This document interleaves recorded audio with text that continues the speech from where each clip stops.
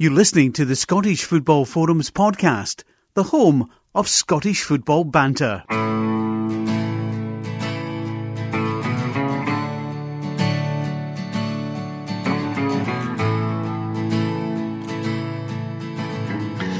Hello and welcome to the latest edition of Scottish Football Forums podcast. I'm John and we have another Throwback series special. So we're going back 20 years this time to 2002-2003, and I have Celtic and Rangers representation. So we have the Throwback specialist Chris, and we have Rangers fan and returning guest John Walker. Guys, welcome along. How are you doing? Good, thanks. Hello, John. That just covers both of you. I know. I'm very happy we're going back to a year where Rangers won trebles, so I'm in a better mood now. Yeah, so I hope he's got on, because this was an era where off the pitch at least Celtic and Rangers got on like a house on fire, because they had the same sponsor and they walked into board meetings together and vetoed things to screw up the other clubs. So Not yet, but I don't know. No, not at all. In terms of this season, when I first said that we're going to do this, what's the things that spring to mind immediately before we even go into some of the nitty-gritties of what went on? Well, it's one word that sums up everything with that season as far as Celtic are concerned. This was the first European final in 33 years. It was actually the first trip into Europe after Christmas for about 30 years. I think it was 82 was the previous time to this. Yeah, I think so. 20 years, can't count. For me, the only thing, honestly, the only recollection, it's that Arteta celebration for the penalty. That's the one thing I see when I look back at that, is whatever Arteta's doing with his wrists at that point when he scored that penalty. But it's the pure standout. Every time I see Arteta talking about football, being a coach at Man City, I can't unsee him with that hairband, that hair, waving his wrists about, running away when he's won the title. It's all I can remember. But that's because we had a slightly less endearing European campaign that season. Yeah, and just to set the tone for the two managers, Martin O'Neill and Alec McLeish. So basically, a few years before, Dick Advocaat came in and Rangers were going to win the European Cup and all the rest of it. Martin O'Neill came in, absolutely destroyed Dick Advocaat for 1.5 seasons. Advocaat then moved upstairs. Alec McLeish comes in, knows that Celtic's going to win another title, but stops him winning a second treble, essentially, and gets a cup double and is unbeaten his first few Old Firm games. So it really did set the tone for what was going to be an extraordinary season. The Indian sign was what the term I remember bandied about at the time. That's the magical thing that Alec McLeish apparently had over Celtic until Celtic figured it out and then won 7 in a row, which started in this season actually. Yeah, there was certainly, like you said, the league when McLeish came in the previous season, the league was already gone. But he did win both the cups, starting off with the semi-final win against Celtic.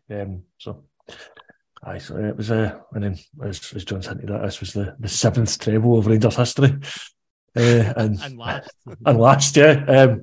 I mean, when you compare it, Celtic had won the treble 2 seasons earlier, and that was Celtic's 3rd, and now flash forward 20 years on, it's 7 each. Celtic are trying to go for an 8th as we record this. So. And see, chat like that, it's made me convinced that in 2012 the world did end, and we're actually all dead. So. I could make a joke about 2012 endings. John, in terms of when Alec McLeish got the job, were you a wee bit underwhelmed by that point? Because his track record was okay, but it didn't really stand out. See, to be fair, no, because I think at the time, if people who are listening to this aren't from a pre-Twitter, pre-social media era, you didn't really know about all these up-and-coming coaches from Europe. We wouldn't have found a Pedro Caixinha if he was on our doorstep. And Ange Postecoglou probably wouldn't have appeared at Celtic. It was going to be somebody within your league, and I think Alex McLeish at the time, Hibs were probably the 3rd best team. I actually thought Alex McLeish was a standout from the minute I heard about him, but that was just, again, recency bias and being local and being like, oh, well, that makes sense. As a Scottish manager, we only really had Dick Advocaat for being the foreign manager, so we were used to it, being a Scottish manager. So no, I actually did think Alex McLeish was the absolute standout. Hibs were playing well against us. I think they remember them drawing 2 each against us, and that was when I was like, yeah, he's probably the next best option if we can get somebody in. Was that when Alan Norman scored an absolute cracker with his left foot? I'd be reaching, I don't remember. I don't remember fair who enough. Scored. Nah. I'm not going to look at Rangers, Hibs and YouTube or anything, I can't be bothered. But the season, I mean, let's be honest, wasn't a great start to the season in Europe for both sides, because Celtic lost to Ball in the Champions League, and that was viewed as a bit of a disaster because Celtic were expecting to go into the Champions League having performed quite well the year before, and they went out and away goals. Now Ball proved they were a pretty handy side because they put Liverpool out of the Champions League and then gave United and Juventus good games in the second group stage. That's back to the stage it was 2 group stages of the Champions League. But Rangers lost to Victoria Sivskov in the UEFA Cup in the first round, which again was seen as a bit of a disaster. But John, I'll ask you first, do you think that was a bit of a help to Rangers in some respects to let them focus on getting the league? I mean, this year, like in this era, they've been enough to get somebody sacked, I think. A loss like that would have players down tools, would have been gone. But I always remember that season review, and Alex McLeish actually said that in the Pure Rangers official DVD, that they were quite happy when they got that cup shot because they realised domestic success is what they needed back at the club. And a running UEFA Cup was going to deter from that, or that's what they assumed. But to me, that game was alarming because that team were so bad. I remember I wasn't even at that game. I remember I was going to a gig and was watching that game in the garage, and it was 3-0 going on 7-8.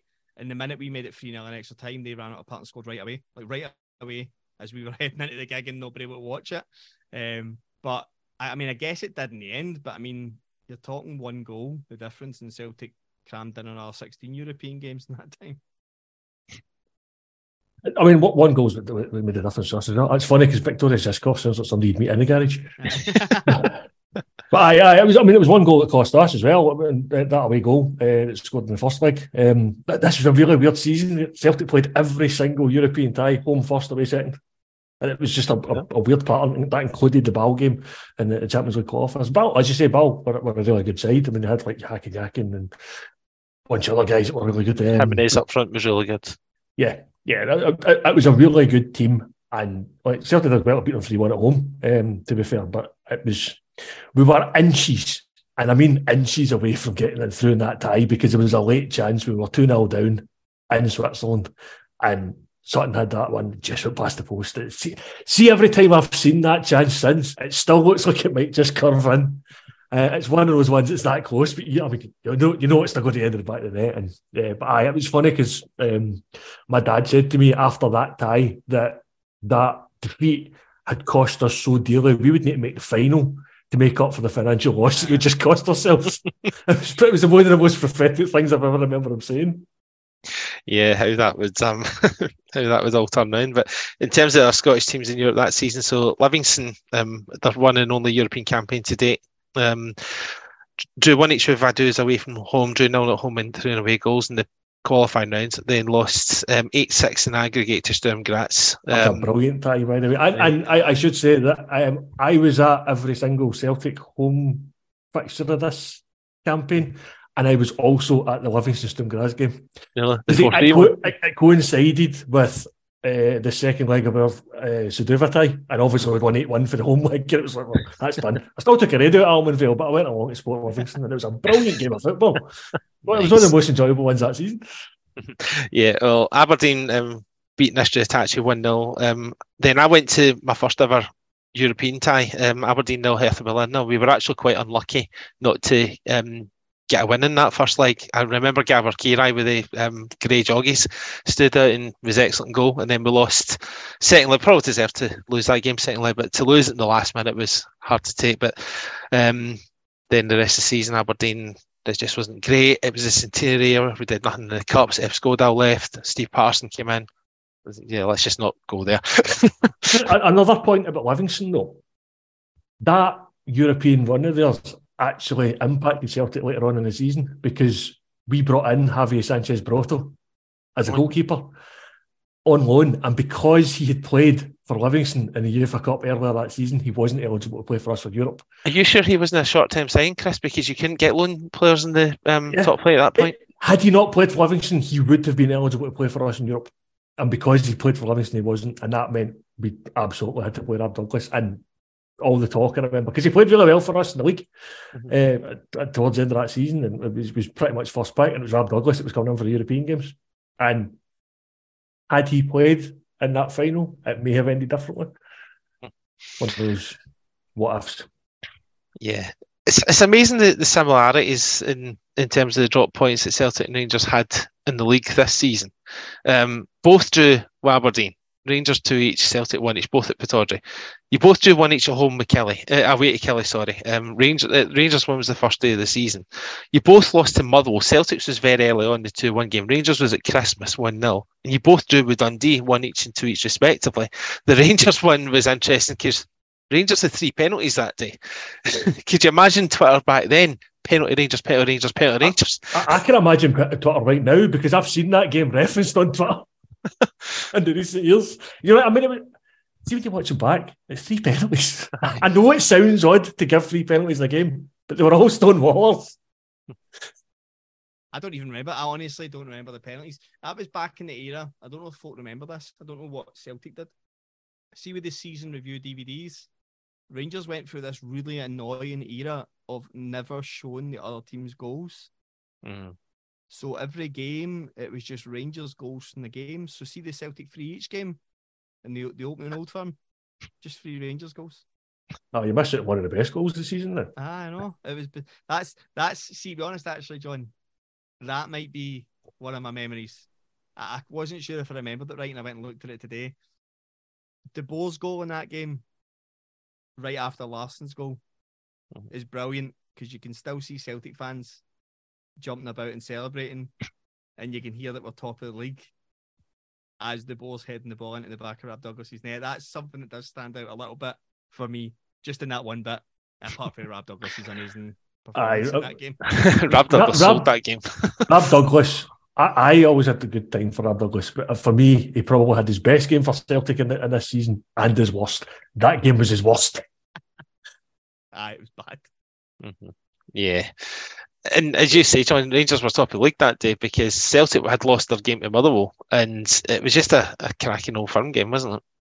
It was good. I mean, again, Rangers, like, Celtic shut off for that second goal, and Rangers' other 2 goals shouldn't be goals if they've got anyone other than Rab Douglas in the net. So I do think when we look back at that, though, in general, that's, I don't know, because Celtic fans have obviously got this recency where Celtic have just been completely dominant in their sides. If it's Brendan Rodgers' side, they've got the football they're playing just now. But as 2 teams, I would say that's probably that's the best individual season I've seen both teams go at each other in the league. It was going to be a goal.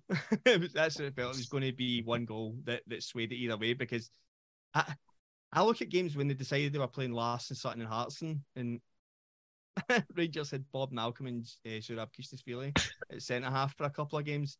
And I was just like, how are we going to keep them out? How is this going to work? And then Craig Moore got fit, thankfully, for a couple of Old Firms. But the 2 teams,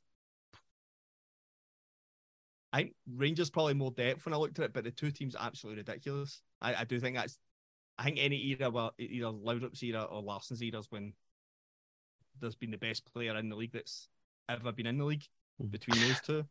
But a Celtics team and Rangers team at that point was just ridiculous. Van Bronckhorst had left by this point, hadn't he? Aye, too. That to me was probably the era when Celtic and Rangers were at their best, was when Larsson was on one team and Van Bronckhorst on another team, because he was the only person I remember Larsson ever kicking the hell out of.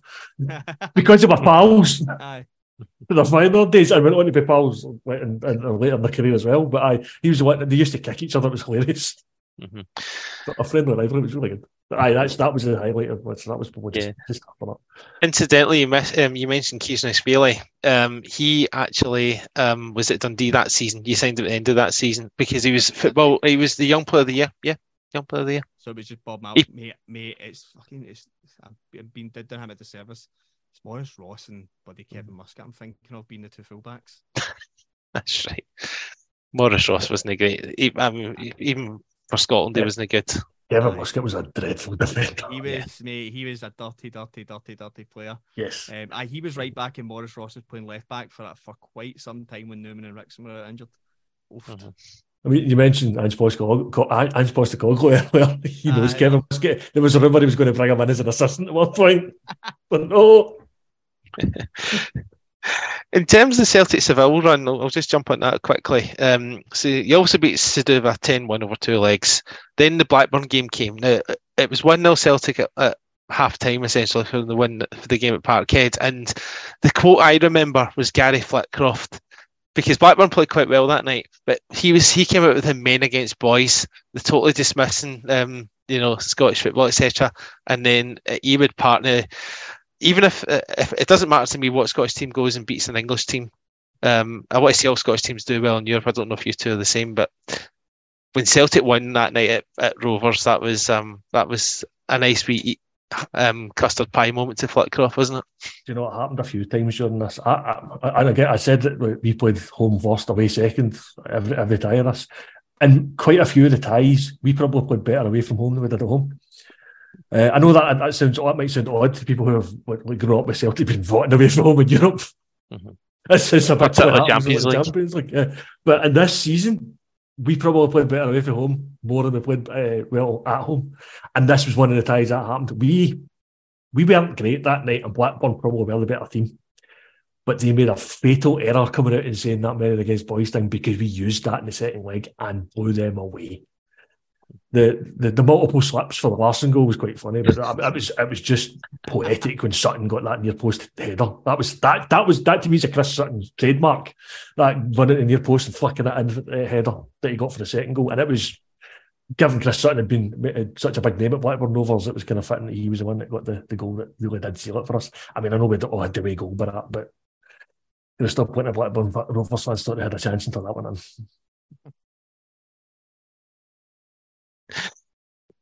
Yeah, and I might as well just touch on Celta Vigo. That was a bit of a crazy game. Was there not a dodgy ref at the home game called Claude Colombo? Yes, yeah. I don't have my notes. The name came immediately in mind. It was a terrible referee. That Celta Vigo were one of the best teams we played in this run. They were a really good team, and our record against Spanish opposition was pretty bad. So to take the 1-0 for that game over there was great, but then obviously he pegged us back. We only get through this time thanks to John Hartson's arse. That turn he has, which he just shields off a defender, fires it in the bottom corner, and then runs off celebrating. That's. People will talk about the other Hartson goal later on in the tournament as their favourite moment. For me, that's the moment that John Hartson. That's for me the peak John Hartson goal in the Celtic career. That one. That's just him to a tee, using his arse to score. I mean, we'd be talking about John McGinn now. Like, it's just like 20 years earlier. It's fine. But to be fair, John Hartson was already quite a big guy. Whereas John McGinn looks like a wee guy, but he just uses his arse to good effect. Well, Celtic were doing well in Europe. John, you guys were starting to do quite well in the league. You beat Celtic at Ibrox despite them scoring the fastest low firm goal of all time with Chris Sutton.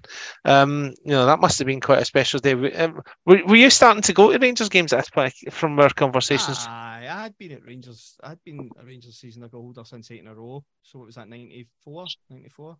So I'd been so I was long. I was not a suffering Rangers fan. It's a very different feel now. Going to Rangers games, it's more of a slog now. But no, that was full on then. That was when me and my brother were going together because he'd previously been going with his pals. But no, and I knew a few boys that were going from Cumbernauld when I moved through here. So we were going to games. That was when I started drinking going to games because 15, 16 is when that happens. So, but that Old Firm, yes. It means 18 for them that's listening. That Old Firm, first half we were brilliant, minus the first minute. Really, really, really good. That De Boer near post goal. Again, that's another one. De Boer biting his nails, celebrating was another one that kind of stands out. There's just a few things, but it was just that as much as I praised them, that Celtic team were interesting because it seems so good defensively, but then you looked at the players and like Rab Douglas had a clanging in him, Bobo Baldy had a clanging in him. There was goals to be gifted, and that seemed to be what happened. In that era, more often than not, there was the odd mistake we capitalised on, but that was probably Neil McCann at his peak as a winger, just being able to drive by people. One of the best people from digging it across from an angle that I couldn't see past the fullback. And that was the same for quite a few of those games, but that De Boer goal as well. But that was vital because I still even think Celtic had a massive hoodoo over us, even in spite of the draw at Parkhead and then beating them 3-2.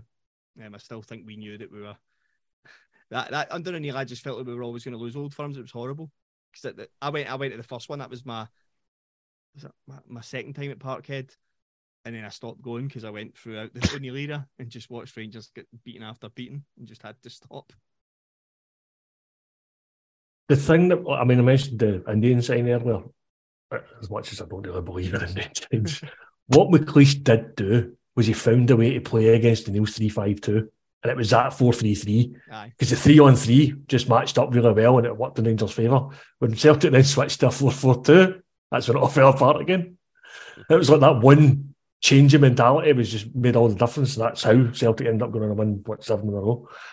But when it was still 3 versus 3, that's what made it. I mean, the likes of Peter Lovenkrands was an absolute pain in the arse for us. He was always like one of the guys he would target. It's just if anybody's going to cause us problems, up by him. But you're right. This was kind of Pete Neil McCann as well. Yeah, I mean, it was a good Rangers forward line. I mean, they had Michael Moles, Claudia Kinesia, De Boer, obviously McCann. Stephen Thompson was signed as a decent enough squad player. Yeah, they certainly had plenty of goals in their They didn't make many signings that summer, Rangers, because they still kept some of their players, and some players were moving on. But Mikel Arteta was brought in for $6 million, but proved to be a good cog. And Barry Ferguson probably had arguably his best season as a Rangers player because he picked up both Player of the Years that year. He deserved it as well. That was his. And he was playing through an injury. Season. Yeah. Aye. That was we never seen that Barry Ferguson again. Even when he came back, everyone kind of think remembers him differently from when he came back because he was so successful when he came back. We won all the titles, but he was never the same player that came back. I don't know if it was playing through that ankle injury for a full year with injections and then avoiding Scotland. Then obviously he triggered himself at Blackburn, but. Arteta, I remember Arteta. That was one of the ones. See if Twitter existed then, he would have been getting the big sell in that PSG game that we played the previous year.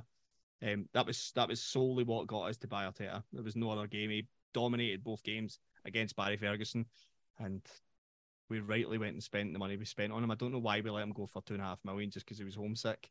We should have been demanding the $6 million back that we forked out. But he was he went on to have a great career, didn't he? But he was a special player. I loved watching him that year. The second season, not so much, but that year was unbelievable. Yeah, I think to be fair, financial troubles were starting to hit home because at the end of the season, you had a bit of a fire sale. But that's a story for another day. This was obviously a long time before things hit the fan, but that's another thing altogether. As I mentioned before, Rangers lost at Christmas to Motherwell, and Celtic had lost to Motherwell early in the season. What's ironic is Motherwell finished bottom that season. They were in administration now. There was no points deducted. But Motherwell avoided relegation because that season, Falkirk's Brockville was getting sold. Their new ground was never going to be ready. They tried a ground sharing approach with Airdrie, and it was rejected. Now, a year later, Inverness Calais got promoted, so because they got the ground sharing with Aberdeen. So I think lessons were learned. They realised that this season was probably... we can't do this again because it was a bad look for Scottish football at that point, let's be honest. Falkirk was screwed over. And it wasn't the first time Falkirk was screwed over as well, because as an Aberdeen fan, you remember how Aberdeen avoided the playoff. They were denied the playoff. Falkirk... Yeah. Well done for saying they avoided the playoff, because it wasn't relegation. You've had this conversation before, that's why. Everybody says, Aberdeen stayed up. It's like, no, they avoided the playoff. They were supposed to play against Dunfermline. St Mirren went up as champions. But because there was no playoff, Aberdeen stayed up. Dunfermline went up as St Mirren. Falkirk were denied because the stadium wasn't good enough. Yeah. That was 2001? 2000, sorry. Yeah. So yeah, that was 2 years earlier. So this was Falkirk's second attempt, and they were denied again. They did eventually get up a few years later, but this was after the change had been made for the likes of Calais Thistle, when they was going to share it Batondu, which just was... I'm glad I've got away from that. It was just ludicrous. It was just like... I remember somebody pointing to the success of the SPFL when it changed because of Celtic's European run, and then Rangers in 08. Folk were saying this is what it was done to build. It was done to commercialise Scottish football on a platform where they could compete in Europe.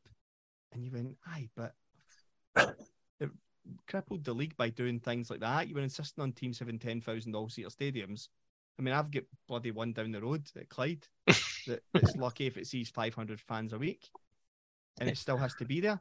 It's mental the way they've destroyed so many clubs and so many communities by building things they didn't need or want. Because if anyone's visited Broadwood, see, because the way they built the stands and the way the weather is down there, It actually makes it colder inside than you are on any other part of Broadwood. It's hideous. It would be good with one standing open to the lock and you get some sun in it. It'd be nice. It's just that, so many 10,000 Ulster stadiums that are barely used.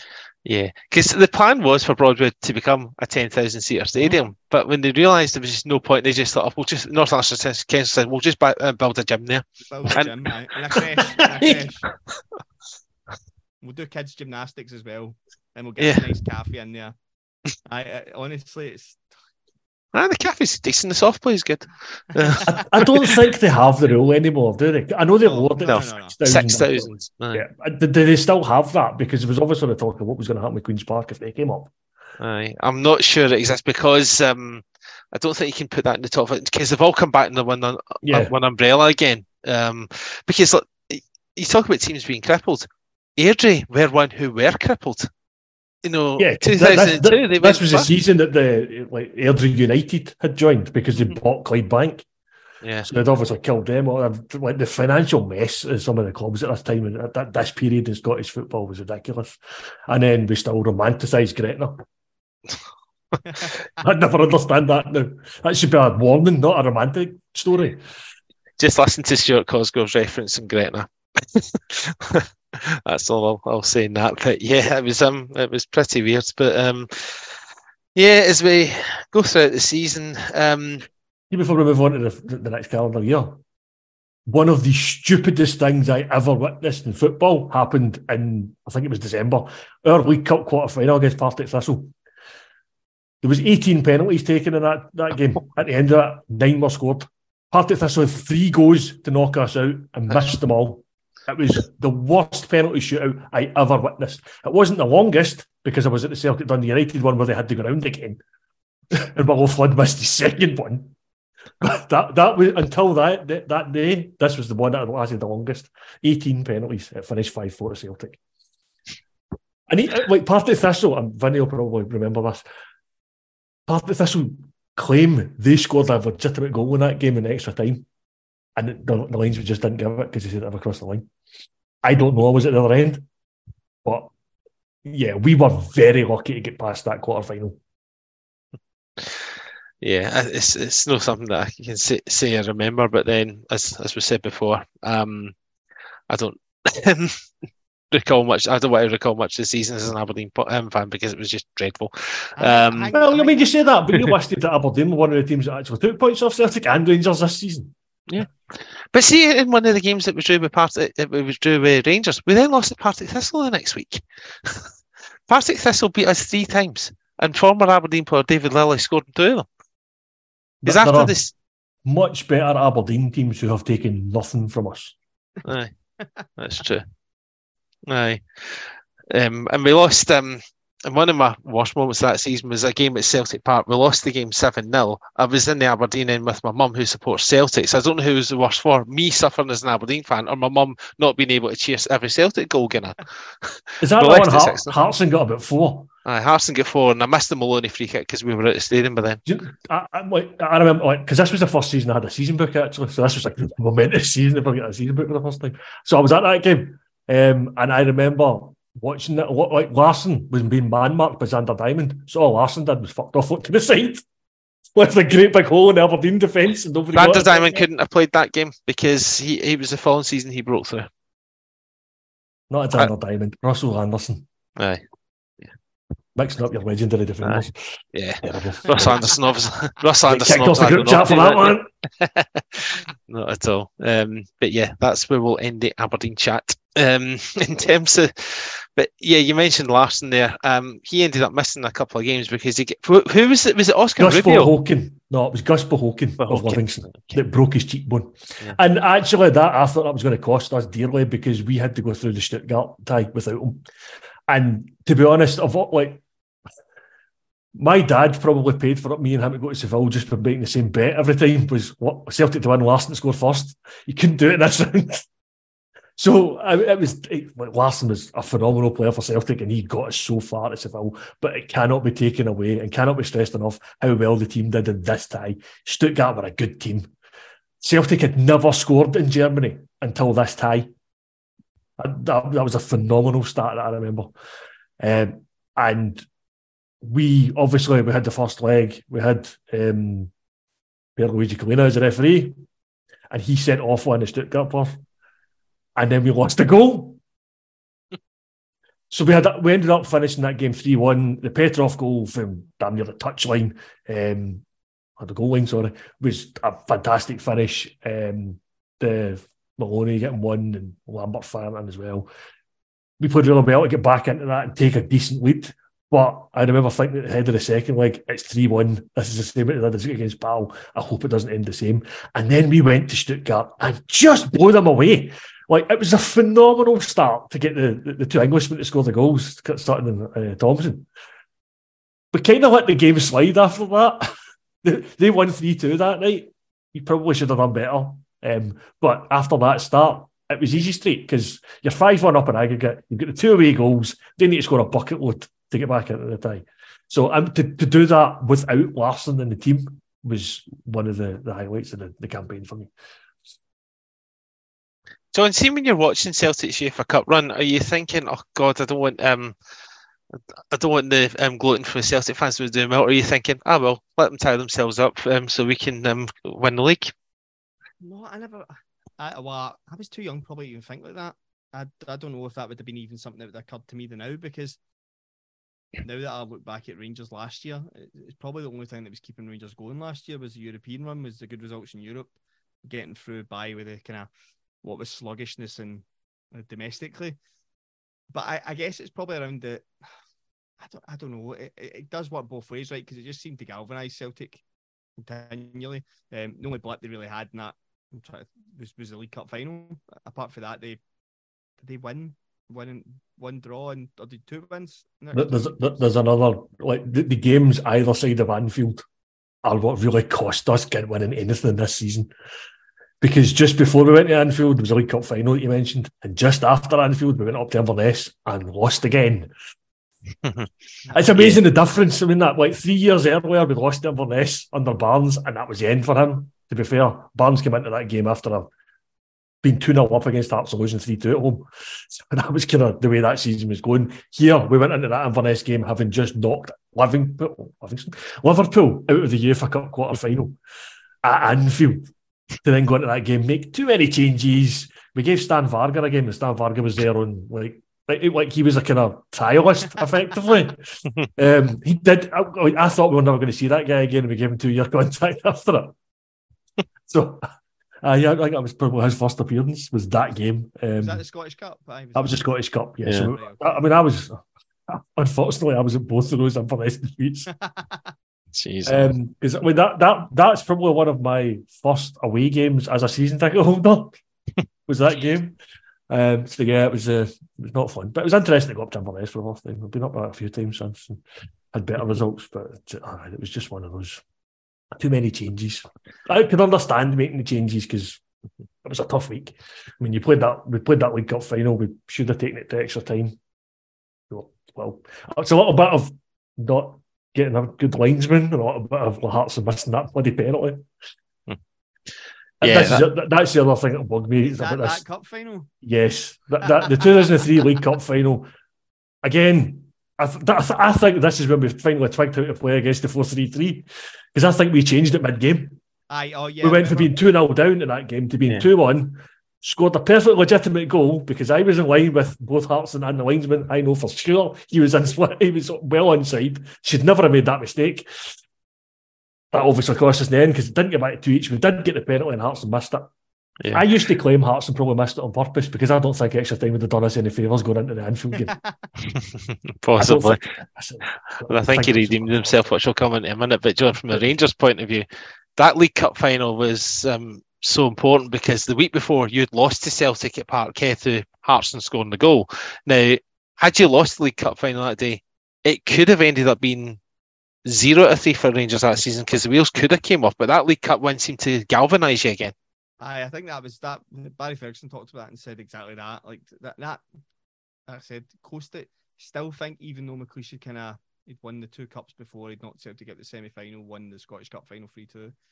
And even winning the 3-2 game at Ibrox, I still think Celtic were the better team and had a kind of hold over us. And it was, I don't know if the players needed convincing. You had Arteta. I think Bonicel had come in for that game. And I think we started with, was it Moles, Canadian and Lovencrans were the ones up front. But we had so many games, like I said, where it was Muscat, Maurice Ross was playing, Bob Malcolm was playing games. It just wasn't that. Sometimes see when it was full strength, the Rangers team were unbelievable. But see when people like McCann were missing, De Boer wasn't there, Arteta was missing. It was like, oh, this is a bit. You kept hearing about Barry Ferguson's ankle. So I do think if Celtic had won that convincingly and kept their run going, I do. Well, yeah, it would have, right? It would have galvanised Celtic further. I don't think we would have got. I think we would have seen the wheels come off a little bit because I still think Rangers Alex McLeish wasn't a good side to watch. The best parts of Alex McLeish's Rangers side were the hangover from Advocaat's best players that he still had on board. I think you've seen Alex McLeish's Rangers in the following 2 years and what that would be like. It was pretty turgid to watch, pretty rotten. So I do think it would have been easy for, if that result had went the wrong way, because I remember the first 25 minutes, it felt like we were amazing. And then it was just a horrible final for the rest of the game. Yeah, interestingly, guess who the two sub-goalkeepers were for either team? Sub-goalies? Yeah. Alan McGregor and David Marshall. There you go. I did not know that until I looked at the team lines right there, because I was interested to see what the Rangers team was that day, because you mentioned Bonicel, but I think, to be fair, he was the main Louis link, because it was Kloss, Rickson, Amoroso, Moore, Bonicel, Caniggia, Ferguson, Arteta, Lovencrans, De Boer and Moles. But you took Bonicel off after 64 minutes for Maurice Ross. So Bonicel was knackered. I think he just came in. I think we'd literally, because Newman was injured. Yeah. To be fair, Bonicel had a good game for the first 45. I remember him being pretty. I'm sure it's him that plays the pass into Moles and he does his wee turn next in Lovencrans, and that's the second goal. But he only came in. He came in as a pure emergency, I think, because I was actually looking at Arthur Newman because I realised that was the season he left. He only played like an average of 18 games or something a season for Rangers. He was always injured. You know, because when you were talking about the goalkeeper on the bench for Celtic there, another thing I didn't realise was Jonathan Gould was still in the books at Celtic this time. He played a couple of league games. Yeah, I think he left in the January though to go to Preston, which is why he brought Broto in. But he was cup tied, which is why Dave Marshall made the bench. But Broto got to play in the Scottish Cup games in that aforementioned Calla Thistle win. But to be fair, you would have taken getting through the semi-final of the AFA Cup ahead of going into the semi-final of the Scottish Cup, with all due respect, and especially beating out, say Liverpool. Now, I think this is one of your result at Anfield, I think, is one of the finest performances by a Scottish team away from home, because Liverpool, to be fair, won the AFA Cup a couple of years before. They'd been in the Champions League semi-finals. They were winning a few cups under Hooley. They were, more importantly from their point of view, they were usually quite tough defensively. But Celtic totally outplayed them that night. I mean, Douglas makes a couple of decent saves for Gerrard, but Celtic bossed that game from start to finish, and John Hartson's goal was just outstanding. Yeah, I mean, we came into that off the back of the 1-1 draw at Celtic Park. That was Larsson's return. He hadn't played at all for a month since he got his cheekbone broken. That was his return, and 100 seconds it took him to get a goal, and he pretty much nutmegged the keeper with a knee. That's Larsson for you. So we went down there 1-1, knowing we needed to score, and I don't know if that maybe made a difference, because that meant we couldn't just sit there and defend for 90 minutes. And if we'd done that, we'd get beat. So, like you say, we were the better team that night. Rob Douglas, I said earlier that he probably had his worst and best performances in a Celtic jersey in this season. I think this might have been his best. It's either this or the Valencia away tie, when we lost 1-0 the previous season. He was phenomenal that night, and the only reason we were even still in the tie when we got it back to Celtic Park. But it's one of those two. But it wasn't so much that he made lots of saves. He just made good saves at the right time when he was called upon. I mean, it was crucial moments in the game.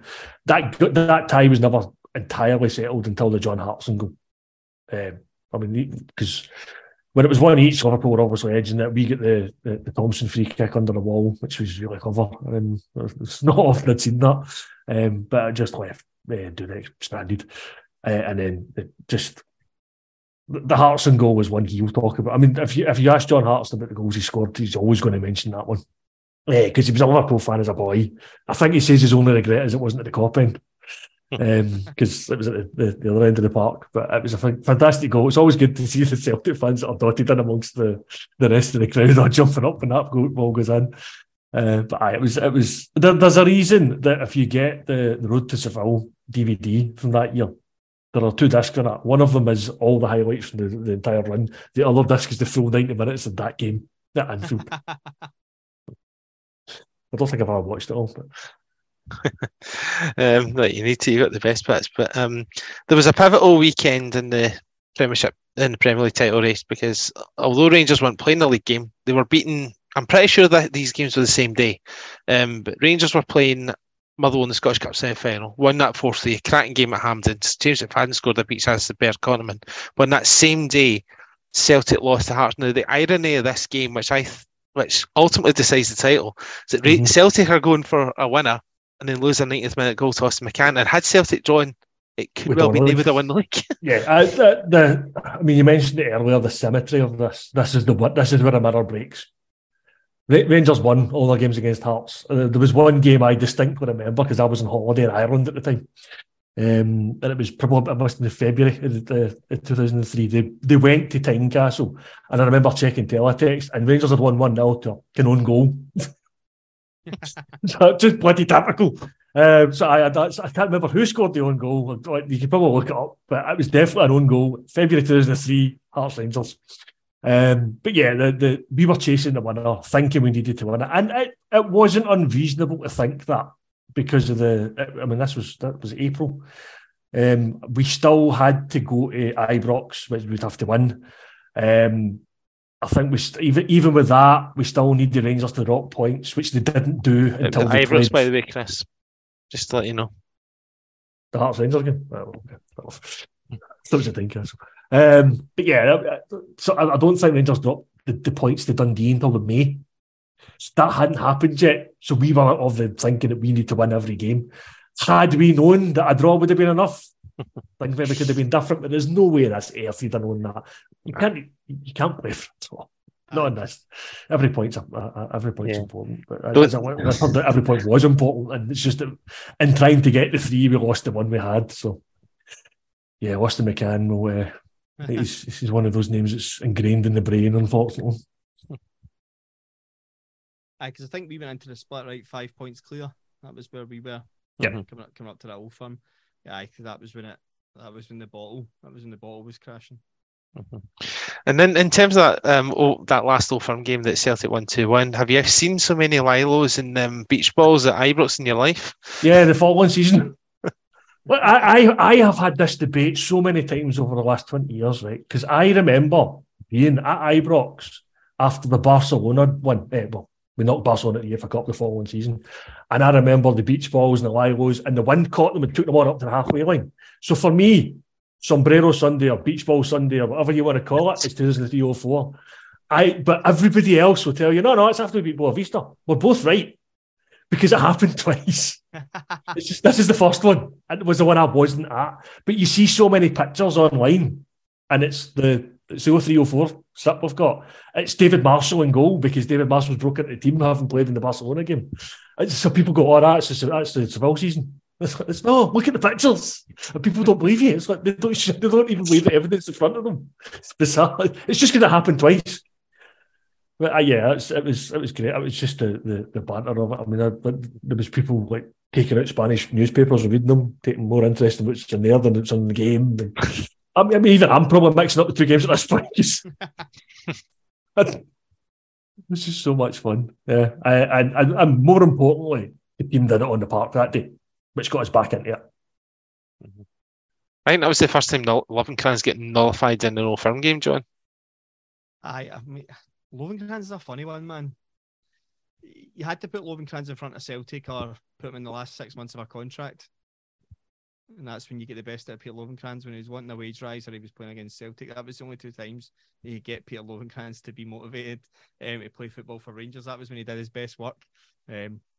So, no, he was...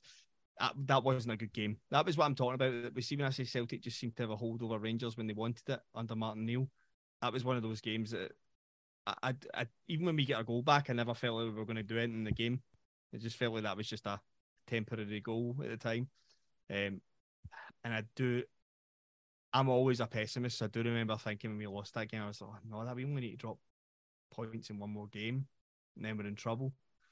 That was horrible. That was horrible, especially being at Ibrox. At least if it's a Parkhead and I'm not there, I don't have to deal with it. But leaving Ibrox and having to go home, and it's horrible, man. Especially at that time, because like I said, I've been going to Rangers games since like 8 in a row. I've been going to like big games since like I was 7, 8.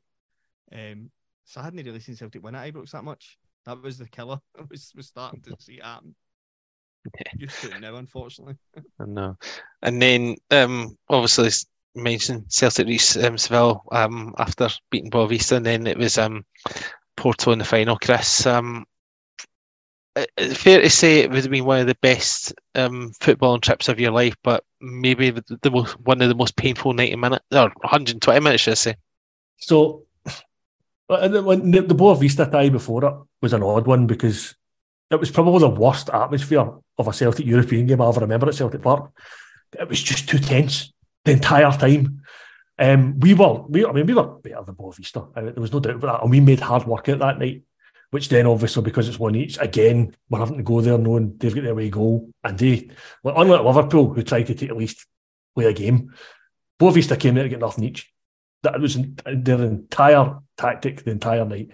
And for 80 minutes, it looked like they might get it because nothing was quite working for us. I think we were probably a bit nervous trying to get that goal as well. And even the goal itself, Larsson tries to play it to Hartson and they get a foot in to whip it away. But it's this one time it breaks to Larsson. And Larsson, I don't know if he meant to sclaff it or not. The sclaff is what takes it in. It's probably the only bad first touch I've ever seen Henrik Larsson have. Yeah, it completely caught the keeper out because he did a great night, as he always does. He was like Portuguese keeper at the time. I think he went on to win the Euros with Portugal, didn't he? 2004. Mm-hmm. So he did a great night, and that sclaff just caught him unaware, I think. And you don't care. It's a buzz in the neck. Larsson's running away. I'm sitting in my parents' living room, jumping at joy. I think I leaped so high I nearly punched the ceiling. He didn't win the Euros with Portugal. He got to the final, but he scored against England in the shootout. Oh, yeah. But they lost the final to Greece. They were at home at Portugal and lost to Greece. Aye, right. It was funny. I remember that. Everybody's not that great, is it? But yeah, so like we'd been quite fortunate because we had done the public sale for the final. I think it was in between the two legs of Liverpool. So as many people that tried to do that will remember, the servers crashed. I was fortunate, and at the time I was working in a garage, so I was up at like 5 a.m. and I went logged on, bought my tickets, I stuffed to work, no bother whatsoever. And then I heard on the radio while I was at work about the servers crashing and nobody could get tickets, and they froze the sale for days. And like this was like, so 2003 was the last time I think UEFA have ever done a first come, first serve. Because ever since that, and us crashing those servers, it's been applications only. And they do a ballot after that. So like I think the final was in Gothenburg next year. Because we've done quite well to get to the quarterfinals and that. And I was considering trying to look for that as well, but it was all applications. Never a chance to get the bloody ticket for that one. But yeah, so we had our tickets secure before the quarterfinal was decided. So for some reason, I remember us thinking, well, if we don't go and see Celtic in the final, we can always go and see Liverpool in the final. Never crossed our mind that neither of them would get past the semi. So we're fortunate in that good that time because I don't think I'd have all going to see Porto and Boavista. So. But yeah, thankfully it was Celtic that made the final, and there was in that mad dash to find somewhere or somehow to get there. And our solution ended up being a week's holiday in Benidorm, which is nowhere near Seville. But it did mean that we hired a car. So we went there for the first couple of days, and just as we were getting into Benidorm, there was a busload of Celtic fans were leaving because we got in the night before the game. So we hired a car the next day and drove through the south of Spain. And I'm delighted that we did because that's some gorgeous scenery that I would never have otherwise seen. It's a beautiful, beautiful landscape at times, just along that kind of south road all the way through Andalusia. So we got to Seville, parked up near the stadium, which was the Stadio Olimpico, which it broke my heart to see Rangers fans in there last year. That's their stadium. They're not even playing the game in that stadium. You're going to sit and watch the game in it on a telly. So we parked up near the stadium, and then my dad was a smoker at the time, so he was, we need to go find flags. Where are we going to buy cigarettes around here? There was no shops anywhere near the bloody stadium. We ended up having to get a taxi into a bit of Seville that could get us a shop that was selling cigarettes to then get a taxi back again. But before we'd got the taxi, we'd been wandering looking for a shop. And we turned this corner and there's an absolute sea of green and white coming towards us. I will never forget that sight. I have never seen so much green and white in all my life. And I've been to Celtic Park for decades now. I have never seen anything like that in my life. I don't think I'll ever see it again. It's like when people joke about the fact that Celtic say there's 80,000 Celtic fans, that's what comes to mind. That's what 80,000 looks like. I can believe that. It wouldn't have been 80,000. It was actually coming. It was not at the same time. But that's how it felt. It just felt like just a sea of people. It was phenomenal sight. I wish I'd been able to get a picture of it. I actually wish I'd been able to, I was an idiot with a camera. To be honest, I don't have a picture of me in Seville, which bugs me every single year that comes round for 20 years now. I've got pictures of the huddle, I've got pictures of the scoreboard when it said 2 each at one point. Except me in a picture in Seville. So, but yeah, so we got back to the stadium, got into there's always that nervous moment of, is my ticket going to get me through? And then he tore a bit, I'm just going to keep buying it. I've still got the ticket somewhere, but it's got a tear in it. So we found our seats, which were occupied by other Celtic fans. We ended up sitting in the stairs during this UEFA Cup final. We never got our seats. Other people were sat there. How that works, I don't know. So we sat and it was just ridiculous. You ever seen the picture before the game in the stadium and you see like a ring of sun? I was right in the middle of that. Roasting. You're talking 35-degree heat easily. And I'm sitting in this top, which I've dug out for the night. Because I wore it all through the run. Everybody else is in green and white. I'm sitting there in the yellow away kit with Larson in the back. Because he's the one that's got his. And I'm not changing that. I'm not going to jinx it. There's no way I'm changing it to the brand new hoops. Even though I love these new hoops. It's like my favourite Celtic kit is the 2003-04 season that we wore in Seville. And it's that, because there's that unique Celtic kit for Seville where it's the 03-04 kit with NTL on the front because we changed to Carlin the next season. So it's the only time we wore the 03-04 kit with NTL on the front. Yeah. You were in the Carlin strip the game before and the game after? Yes. Aye. That was the only time we had NTL written on it because we just switched to do it in the league. And we had to keep the same. You and your buddies Rangers, yes, he's went to Carlin. Yes, well done. Yes, we all went to the same, as you said earlier. Yeah, so we were, I was like, so we at one point we were arguing with stewards about trying to get our seats. Like it mattered. I didn't want to sit in the stairs, but we did eventually. And while this is going on, Lift Ketchup are playing. That's probably the most surreal moment of the day. The Ketchup song is the music to go with the FIFA Cup final. I hate that song, and we're not playing it. No, we're not playing it. So, yeah, that's the song that goes with that song. Yeah, so eventually we sat in the stairs, and I'm getting absolutely cooked. And one thing I've noticed since I put this on tonight is how much thicker football tops were 20 years ago. This is I'm roasting sitting here. I'm not in the 35-degree heat I was that day. So you can imagine that this is one of the few times in my life where I have went, I cannot sit and watch this game. I need to go and get a drink. So I have sympathy for the Rangers fans who had so much problem getting. We had plenty of water. We got water, no bother at all. I have sympathy for the Rangers fans that were sitting there and not being able to get water because I don't think I could have made it through that game if I hadn't. I honestly thought it was a joke. I was like, can I get something to drink? He goes, we don't have anything. And I was like, anything, just non-alcoholic beer, Coke, we don't have anything. Seriously? Frightening. It's honestly frightening that they had no water. Nothing until half-time. Nothing. John, one of my most soberest parts to the start of that game was John McLaughlin bringing water from the Rangers changing room over to the people that were already in the stadium. Well, that's bad. Aye. I'd obviously seen some stories. I didn't realise it was that bad. Aye, the stories were like toilet water, but it wasn't even that because they turned off the water as well. Jeez, that's scary. That could have been a lot worse than it was. How many medical issues could have happened because of that? I was fairly hydrated with all the wrong stuff, to be fair. Up there. But I was going to say, it was just funny what you were saying, see you panicking about your ticket. Aye. Imagine it being on a mobile phone that you've been out with all day. Yes. Making sure you've still got charge on it. Knowing that, because it was only electronic tickets, you weren't allowed to print off a PDF. It had to be on your phone. Really? It had to be on your UEFA app. And the whole day, me and my brother, like, trying to get hold of each other, trying to get hold of pals, and I'm like, aye, but we need to save a battery, so we need to be with each other from like 12 o'clock, and then we can't go anywhere. We need to be together so that we don't lose. I'm just saying about electronic tickets. That is the most nerve-wracking I've ever been, is making sure I had battery and reception in my phone just till I get in. And I was like, right, I don't care anymore. I'm in. I'm good. There's that moment of relief when it goes green as you put it in the barrier. I remember that as well. So. Aye, just that's me, I'm in, and then I can watch the game. So I missed about 10-15 minutes of the first half, but it was fine because I have not really watched any of the game back since. I'm reasonably assured nothing happened when I was getting water. But then obviously we get the sucker punch just before half time where they get the goal for Derley. And that's a bit of a downer at half time. But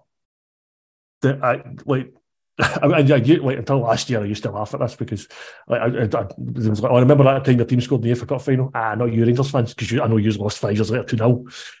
To me, one of the greatest moments of my life is that equaliser with Larsson's. To this day, I have no idea how you swerve a header. But that first equaliser, he does it, and it's a phenomenal goal. And it's like that's either his 199th goal for Celtic or his 200th. I can't remember what way it works, but one of the goals is his 200th. It's either that one or the second equaliser. I think so obviously like they scored again, we scored again, Larsson again. And that was probably the moment where we had our best chance to win it. We were the better team at 2 each until full time. And then it went into extra time. And the moment I remember is screaming for a free kick on the edge of their box, not getting it, the ball going up the park and Bobo whacking the guy up in the air to get a second yellow card. It was Capuccio, wasn't it? I think it was. I don't remember. I've never seen the incident I think was a free kick at the edge of the box before it in 20 years. So I don't know if there was one, but I distinctly remember moaning that we hadn't got a free kick and they broke up the park after. And that's when he got his red card. And obviously that cost us down to 10 men. Derley gets the third goal, which there was a bit of luck in that one because I think Jackie McNamara and Rob Douglas seem to take each other out at the edge of the box, and then Derley fires it in. And what I think it's Ulrich Larsson's on the goal line at this point, and it deflects, and he can't keep it out because he's going for the original shot to block it, and it just breaks up in some way and goes above him, and he can't keep it out of the net. I can't think who it deflects off. Was it not Douglas? It might have been. I think it hits Rob Douglas. He's maybe trying to recover because originally it was McNamara and Douglas had kind of got a bit of a mix up and it brought him back to Porto. Because it went underneath Douglas, but I think it might hit just underneath his armpit or something like that. Yeah, and there was something about that being like a mirror of another goal that happened like long time previous where it was the other way around. Like Lawson had deflected it off, which took it away from Douglas or something like that. I don't remember what it was, but I just remember being some sort of mirror. And it kind of went flat after that. I mean, there was a last minute chance which we gave to Sean Maloney because we knew he could hit free kicks. And he put it in the stand because he's a youngster. That's some pressure to put in the boy. I mean, stick this ball in the goal kicker at the last minute to try and take it to penalties. But it was an odd atmosphere after that because we're on record after 120 minutes of the game. The players were on the deck. And I remember just like a switch flicking and all the Celtic fans were we were suddenly singing our hearts out again, and Martin O'Neill coming around each of the team and pointing up at us and going, get back in your feet because they've done phenomenal. And it was that moment of sort of the team and the fans just in unison, and that kind of lifted us again. And I think we kind of had to take that into the next couple of days because obviously this was before the title decider weekend. So, I mean, we hung about, we watched Porto get the trophy. On the way out, there was a Porto fan stopped me, wanted to swap scarves. And I'm like, well, this was the first scarf I'd ever had as a Celtic fan. And I was intent on retiring it that day. Like, I was going home with me and I was going to keep it in the loft. I've still got it up the stairs and I probably should have swapped him. I hugged him instead. As a congratulations. He never understood me saying congratulations because he only spoke Portuguese, but he kind of got the sentiment. So, for all, there was a lot of play acting for Porto that day, and that's been talked about before. That's just one of Mourinho's teams. This was Jose Mourinho before everybody knew him. This was the start of him. Have you ever seen the analysis on Celtic for that game, though? No. So Andrei Villas-Boas was Mourinho's video analyst at the time. Yep. There's a thread I'll find it on Twitter if you're interested in torturing yourself, and he calls out Lennon, Lambert, Sutton, Baldy as people they can get carded and eventually sent off because they will keep committing fouls. Yep. So to make sure that it's literally in his analysis report to make sure they're play acting, they're rolling about, they're drawing attention to the ref at every set piece, and they also don't give away set plays near around the box because of Celtic's threat from set plays. It is like as somebody who's worked in analysis, it's quite amazing. And it's funny because without that, although he still had to go and win the Champions League, without that game, we might not have had to have endured Jose Mourinho for 20 years. Somebody who I cannot stand. Agreed. The guy that's poked the eye of Barcelona coaches, the guy that embodies everything I despise about football to my absolute core. He's anti-football. I cannot stand the guy and his arrogance, and it's been 2 decades. Yep. And it's still and it started in Seville. You're right. I call Jose the hypocrite. The really annoying thing is that, as you say, they went on and won the Champions League next season. We gave them more of a game that day than most teams did. We certainly done better than bloody Monaco did in the final 12 months later. And this final, I remember being distinct. Like, see if you were a neutral, this final was the final to watch because the Champions League final that season was garbage. It was the 2 Italian teams that finished 0-0, went to penalties. Rotten game. But our game was a game to watch that season. It was just a great final. It probably suffers a bit from the fact that it was only 2 years after the Liverpool Alves final, which was like 5-4. Gary McAllister's golden goal won it. I mean, this was another thing about this final. This was a silver goal final. It was that weird thing that if you scored in the first 15 minutes of extra time, you won. You would keep playing to the end of the 15 minutes, and if somebody was a winner at that, it would be finished. It wasn't golden goal, but meant you didn't have to play the other 15 minutes. I don't think anybody ever scored a silver goal. The only time they did, there was one that I remember. The Euros? Yeah, Greece. Calisteas, I'm sure, scores in. Was that a silver goal? I'm sure it's a semi-final silver goal. Delas against Czech Republic. They were honestly, and it happened at the end of that period, to be fair, so it was as well as being a one goal. It was like 103 minutes. It was like nothing to go. Aye. Yeah, so, and then they ditched after and went back to the regulations. That So bizarre. I mean, like I say, like for all the play acting, and actually the thing I remember most is how long it took them to celebrate their bloody goals. They'd score a goal and then they'd run to bloody Madrid and back.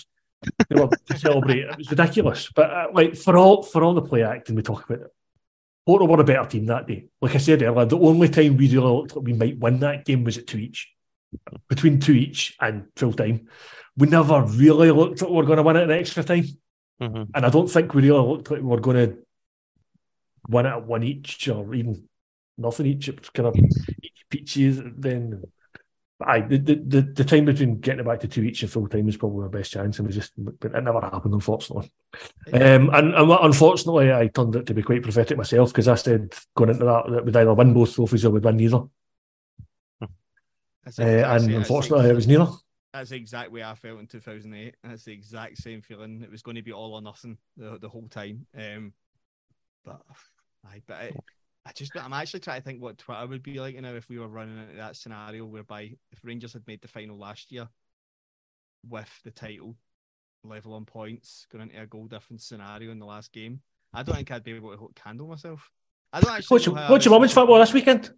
No. I mean, I'm not that invested. I don't know the teams. I don't know the players. I only go watch Scotland at women's level. Honestly, it's hilarious that we're doing this now, given the scenario that's set out for there. It's even better because Glasgow City are still in the mix as well. But if Glasgow City lose to Rangers and Celtic beat Hearts, it's coming down to goal difference between the two of them, and Rangers are a goal ahead.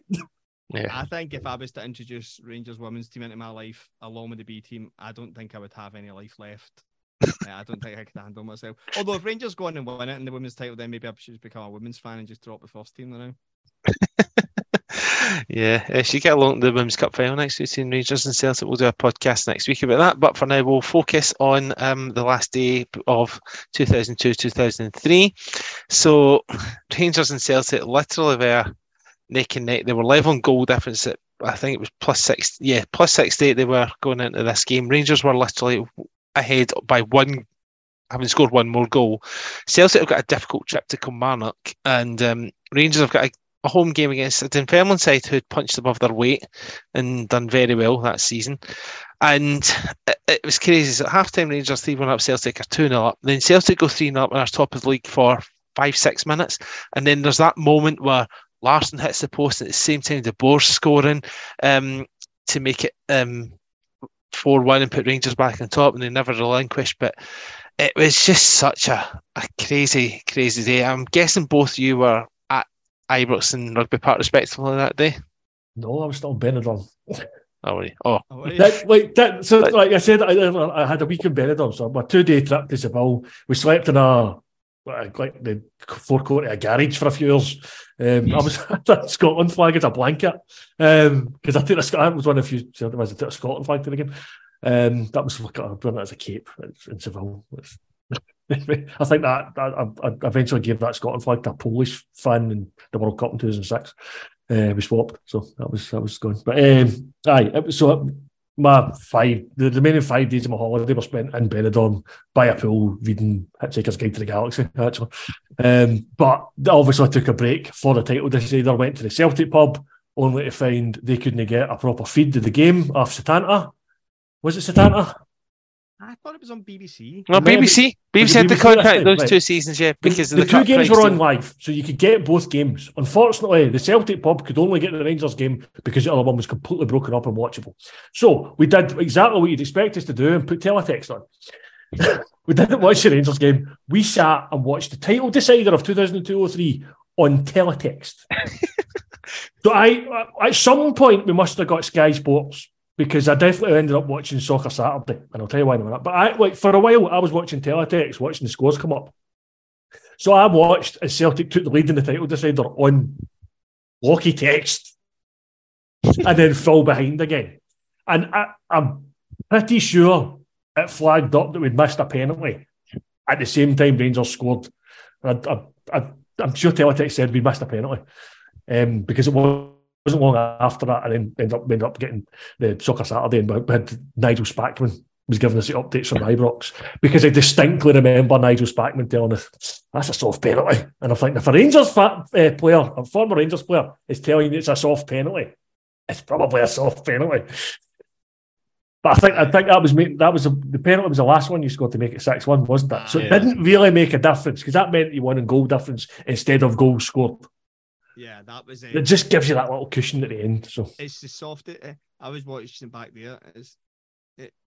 I don't even know what he thinks. I don't know what the ref actually thinks he saw, because McCann's holding his knee, and I mean, I wasn't not complaining, obviously, but it was a bizarre one. But that was, like you had mentioned, John, before, that Dundee, the 3 penalties, Barry Ferguson missing 2 of them, and then his bottle completely crashing.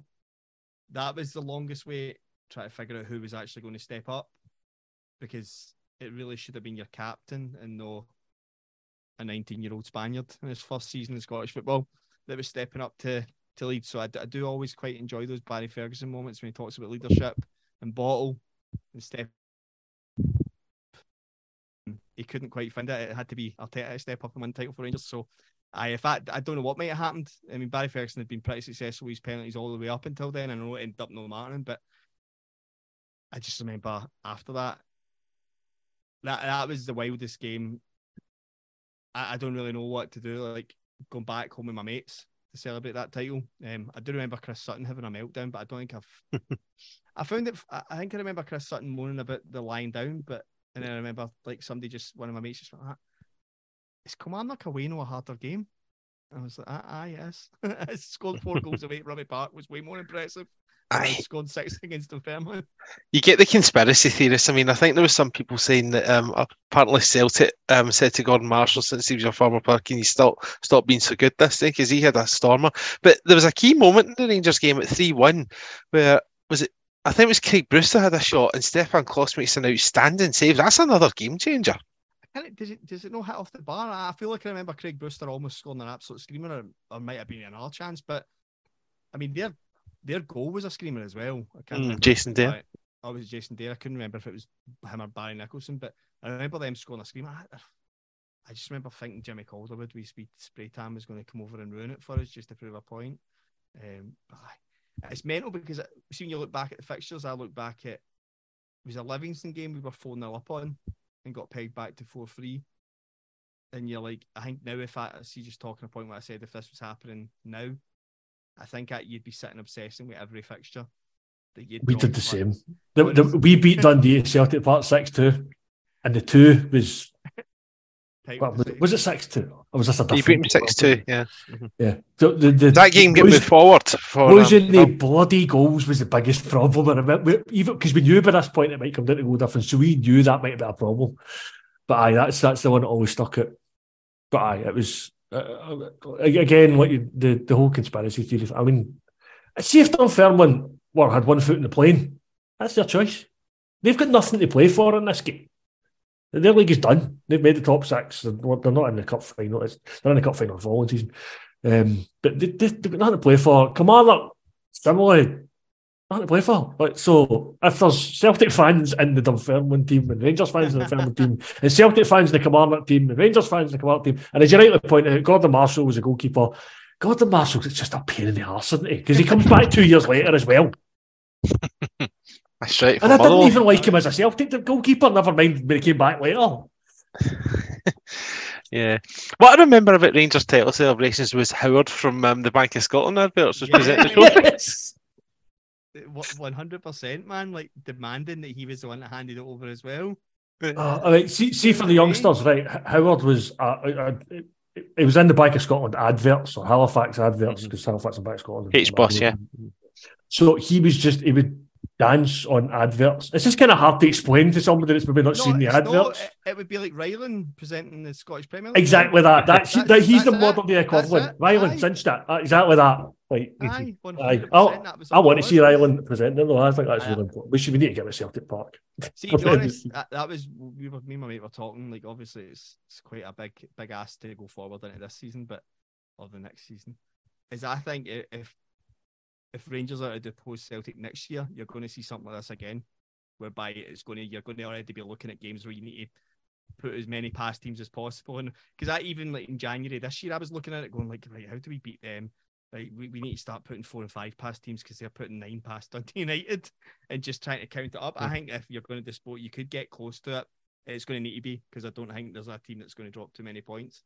But I go back to what I said. I think that was the best season of a Rangers and Celtic side going head to head for me. I've pulled out a stat for this one. So there's been 21 full seasons of the Premiership since we went to 12 teams in the split and stuff like that. Because we've not finished the one we're currently in, and I'm not counting 2019-20 because it got curtailed. Of those 21 fully completed, there are only 5 where the champions got more points than Celtic got in this season. Because Celtic had 97 points. Mm-hmm. Those 5 seasons were 2001-02, 2003-04, following season Celtic at 98 points, just to prove a point. And then you've got 2013-14, and then the 2 invincible seasons where Celtic won it in 2016-17 and Rangers won it in 2020-21. So the 5 of the 21, the champions got more than Celtic did this season, and every other season the 97 points that Celtic got this season would have won the league, and that includes the 2000-2001 season where Celtic won the treble and also got 97 points because the Celtic of 2002-03 had a better goal difference. Yeah. Rangers this season, just to put this in the context, Rangers this season can get to 94 points. In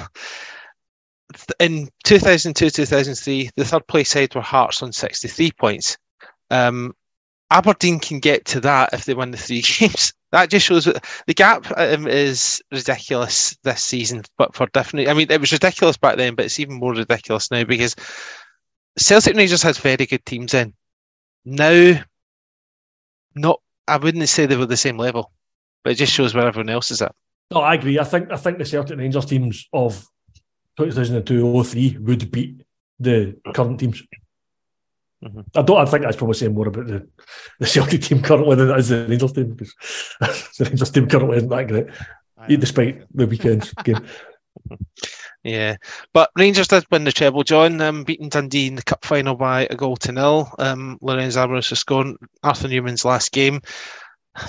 Just a perfect season. I mean, it's a crazy season because you then say who's had the better season. It was, but that was one of the worst cup finals ever. Dundee were unlucky. Barry Smith hit the post. I mean, I'm sure Novo had a chance. I think Gavin Ray had a chance. Nemzadze had 2 chances. Rangers were bust. And I know one of those ones that's where like, you listen to Open Goal and you hear Barry Ferguson and Craig Moore talking about how wrecked they were after the helicopter Sundays, if it's some sort of badge of honour. In fact, they almost screwed up a treble just by being absolutely wrecked. But that was what you could tell. It was players that had barely trained that week and had been out for 4 days solid. It was if you watch that back, and I watched it back when I was interviewing Gavin Ray, and I couldn't remember how bad it was until I watched like a 20-minute highlight, and it was Amorous's header and all Dundee chances the rest of the game. That was all it was. So I was so bad, man. But treble nonetheless. I mean, if you would tell me then it would be the last treble I was seeing, I would not have believed you, John. John, as you said, it was a very odd summer, and who had the better season? Because I mean, like we hadn't had a Scottish team in a European final since Dundee United, who also failed to win the UEFA Cup, unfortunately. And then since then, we've had another 2 Rangers teams make it to the final, and what to lose both times. So that seems to be the trophy that's just a wooden Scottish teams. 4 attempts now to win it, none of them have managed it. Yeah. So yeah, it's still Aberdeen 40 years ago, sadly. Well, halfway from John, but I think that's 40 years is the point I'm making here, not the fact that Aberdeen won a European trophy. That was last week's podcast. Yeah, it's a good podcast. Listen to it if you haven't listened to it already. Yeah, it was sort of like, yeah, the summer was very much a case of this was the best Celtic team that never won anything.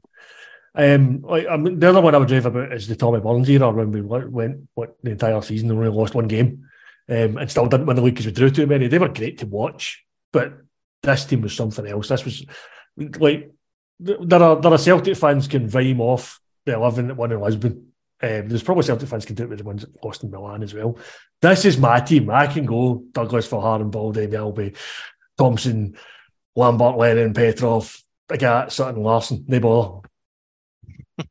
This is my team. It's not just because this was the team that that played in my first season as a season ticket holder, but they made a European final. This was, I mean, like I said earlier, Celtic hadn't got past Europe before this season, and since I was a baby, so for them not to only to get past Christmas, but to make it all the way to the final, and for me to go there and watch them in a final, it was just absolutely phenomenal. And I mean, I'd made a bet with somebody years previous that if a Scottish team ever won a European trophy and the way that European football had gone, I was going to dye my hair the colour of that team. So I swore I was that close to dye my hair green. I wanted to prepare that to blue. Yeah, that would have been... My mates probably don't remember that and will remind me if it's another European final ever comes in, because I don't think you've even mentioned it last year, thankfully. But yeah, it was because nothing's changed. It still seems almost impossible for Scottish teams in the current climate to be able to compete. Yeah. So what Celtic did in 2002 or 3 was phenomenal. What Rangers did in 2008 and then last year was equally against the odds, particularly given the way that Rangers have gone through the disaster of 2012 to a decade later being in the European final. Like that's one of the greatest stories in Scottish football, I think, is that rise again. Now I know you can question how they've done it and the position they're now in financially. Was that a gamble worth taking? Well, it was a gamble as opposed to not doing tax stuff, right? Which John told me not to mention. But I did mention earlier on. I wasn't going to. I maybe have one comment on EBTs. We'll bleep that out, don't worry. Just no. It's like the point I'm going to make is you can't take memories away. So you could. I mean, we could be sitting here. And Lord Nimmo Smith could have said that yes, Rangers have to be stripped of all the titles. You still wouldn't take the memories away. You still couldn't take away that memory of me sitting in Benidorm watching teletext, watching us lose the league. That still happened. Whether you put an asterisk next to the trophy, whether you let them keep the trophy and forget all about it, or take the trophy away from them, it's still the same memory. Equally, those are the Ibrox that watched the Rangers win 6-1, went to Hampden, still probably half cut for the week before, including the team. Those memories last forever. And memories is what it's all about. It's memories is why we're doing this podcast 20 years on. I know, mate, I know. I'm just trying to relive a treble, though. That's all it is. Exactly. Yeah, I'm hoping I'll have one next month. But... just a regular occurrence last few years, Chris. That's the thing. Like as I said earlier, this was Rangers' 7th treble. Celtic had only done 3 by that point. The fact they're now up to 7, possibly 8 by the end of this season, is ridiculous turnaround events. So. Yeah, well, your old nemesis, Cali Thistle, might have something to say about that. But yes, fingers crossed somehow. Them again. The good thing is I'm not going. Actually, that's not fair, right? Because the last time I saw Celtic play Inverness Cali Thistle, Celtic won 6-0. It was the last time the two teams met in the Scottish Cup. But that will not get mentioned because it's not the same story. No, because it's more fun to mention Josh Meekins and his handball or the 3-1 Super Cali go ballistic Celtic are atrocious, because it is the greatest headline ever. It's brilliant. Listen, see the Cali Thistle in 2000. I was delighted because Aberdeen were playing Cali Thistle next round, no Celtic. And Celtic that season destroyed his 25 win over 5 matches. So yeah, your best performance is the League Cup final. Exactly. Yeah, just sad times as a Dons fan then. But John, just to sum up that season, what words would best describe that season? Bonkers, maybe one of them? Bonkers. That season just rolled the bar. Class. Rolled the bar was Barry Ferguson probably shaded it, but for me, rolled the bar world class in Scottish football. Rolled the bar immense. And Chris, well, you summed up earlier by saying Seville, and you nail around it by nearly mentioning EBTs. So to be honest, like the other memory I have from this season is 2 weeks before Seville, standing at Fir Park in the pissing rain, watching Celtic. Actually, I think we went top of the league that night on goal difference because we won. I think it was 4-0. Standing there in 2 weeks' time, turning my dad going, "Do this pissy weather? We'll be in Seville on a fortnight." Yeah, it must have been one of your games in hand at that point. Because I think it was. And interesting other things that happened that season. So, as we mentioned, Falkirk won the league, but weren't allowed promoted. Clyde were second, by the way, but you got nothing for second place for the first division at that point.